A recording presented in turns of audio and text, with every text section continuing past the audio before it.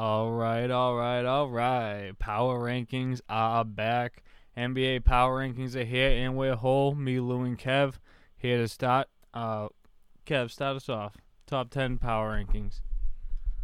What's up, guys? It's good to be back. Feeling good. So, what are we doing? 1 to 10 or 10 to 1? What do you want to do? 10 to 6. 10 to 6? All right. So, at number 10, NBA power rankings, I have the Utah Jazz.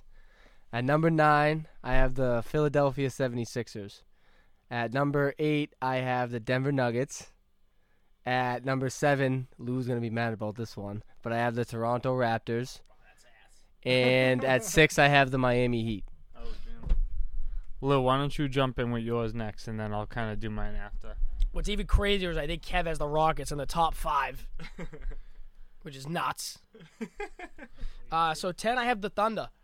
I think for the first time in franchise history yesterday, they had 5 dudes score 20 points or more, which is kind of nuts. Yeah. They've been really good. They've been consistent. I think they have 32 wins, so they're tied with Philly in wins. Obviously, different conferences, but that's still pretty impressive. Especially the way people talk about Philly, too. Yeah, exactly. And I don't even have them in my top 10 just because Simmons, his back is up in the air. Great, because Kev's behind me in fantasy. And then I have the Houston Rockets. I can't put them any higher. They're 8-2 since losing Capella, but that's not going to last. A team without a big man, I just can't do it. The Jazz, I have at 8. I like them, but they kind of fell off. They're really struggling on the road, which is kind of like Donovan Mitchell's thing since he's been in the league. 7, I have Miami. Really like them, but again, no dominant superstar. I really like the additions they made, though.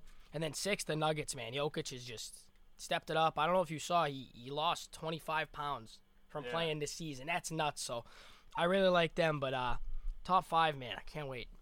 I feel like his play is kind of picked up too from like as he continued to kind of lose that weight. I was surprised, Lou, for you to have the Heat that low. But I have the Mavs at 10, and I know that they're not really playing the best ball right now, but I really think that they just kind of had a tough stretch before the All-Star break, and after the rest and stuff, I think Luka will really start to tear it up the second half of the season, and I think they'll get past like a team like the Jazz in the standings and stuff like that after a couple of games. At 9, I got the 76ers, and I know, like you said, Lou, like you didn't even have them in there. I do think that when they are healthy and whole, that they're a top 10 team in the league, and just going through the rest of the season, I think we will regard them that way. 8, I got the Rockets.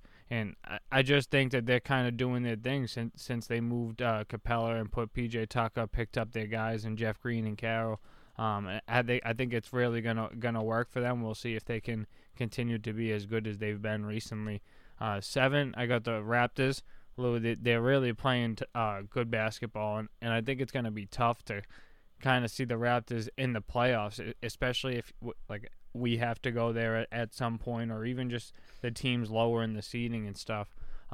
So I think they're going to be a tough team to beat. And then Nuggets, the Nuggets are still playing well. Like you said with Jokic, like he's just been playing better.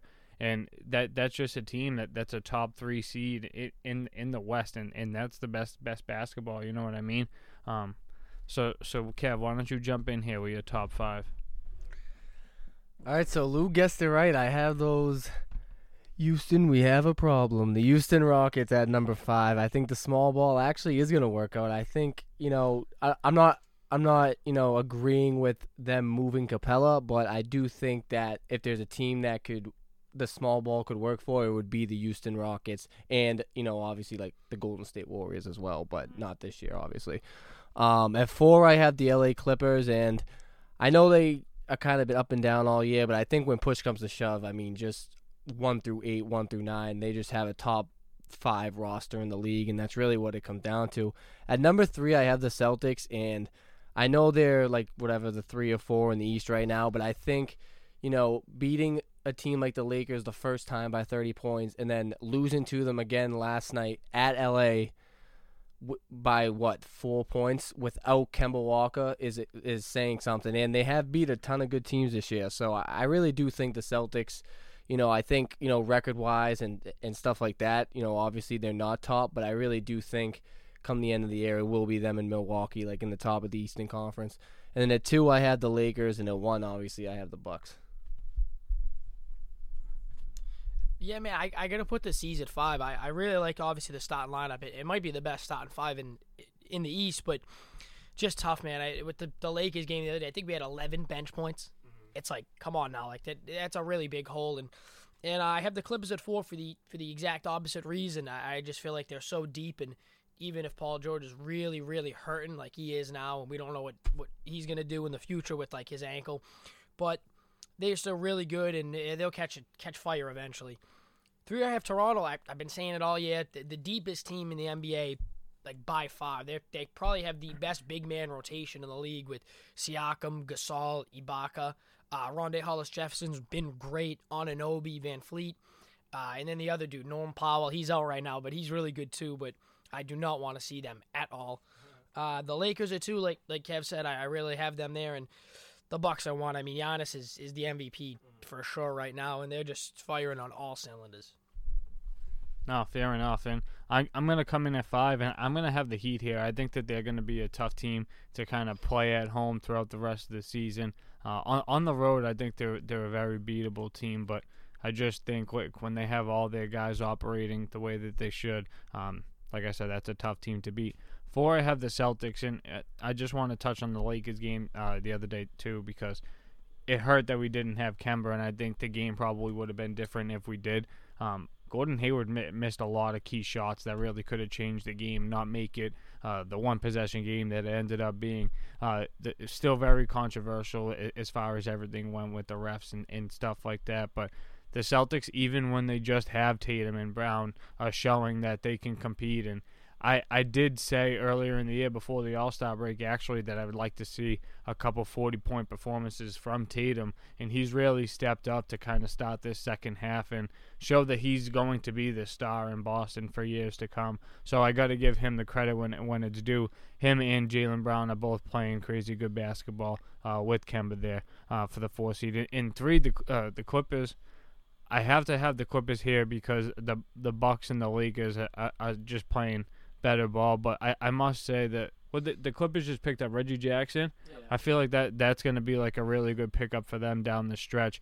I know Paul George and Kawhi are playing a little more often as we see it now, so I think when Reggie Jackson starts getting used to his role with that team, I think it's really going to be a difference maker. 2, I have the Lakers. LeBron just took over and showing why he's in the MVP candidate.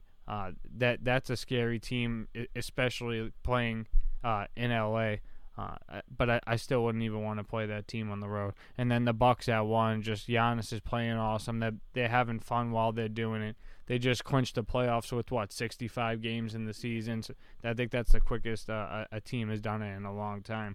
So got to give them the credit when Giannis is being the bully that he is across the league. But that wraps it up for this episode, NBA Power Rankings after the All-Star break, since the Sandbox, baby.